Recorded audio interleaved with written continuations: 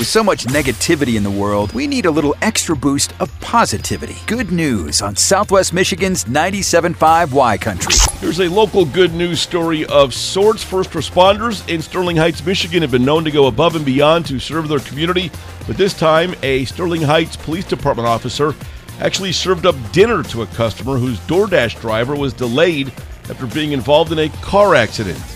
Last week, during a pretty severe ice storm in the town of Sterling Heights, working mom Brianna Fantazzi was making a DoorDash delivery with her 3-year-old daughter in the back seat of their car. Fantazzi, who is 6 months pregnant, was delivering dinner and groceries to a mom with 4 sick kids at home when somebody ran into her car.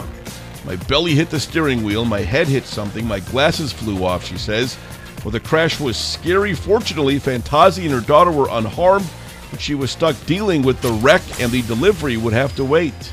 When Lieutenant David Allen of the Sterling Heights Police Department arrived on the scene, he says the pregnant mom was more concerned about her delayed DoorDash delivery than she was about the accident. So Allen went above and beyond the call of duty and delivered the food for her.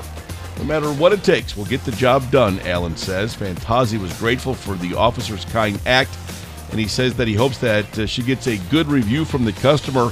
He also claims that going the extra mile to help people out is just part of what they do every day, saying, quote, "I think that happens more often in our job day to day than the bad stuff." Good news on Southwest Michigan's 97.5 Y Country. Brought to you by Bud Distributing, helping you always have the right beverage on hand for anyone stopping by or last-minute invites to a friend's. Hey, Bud, remember to drink responsibly.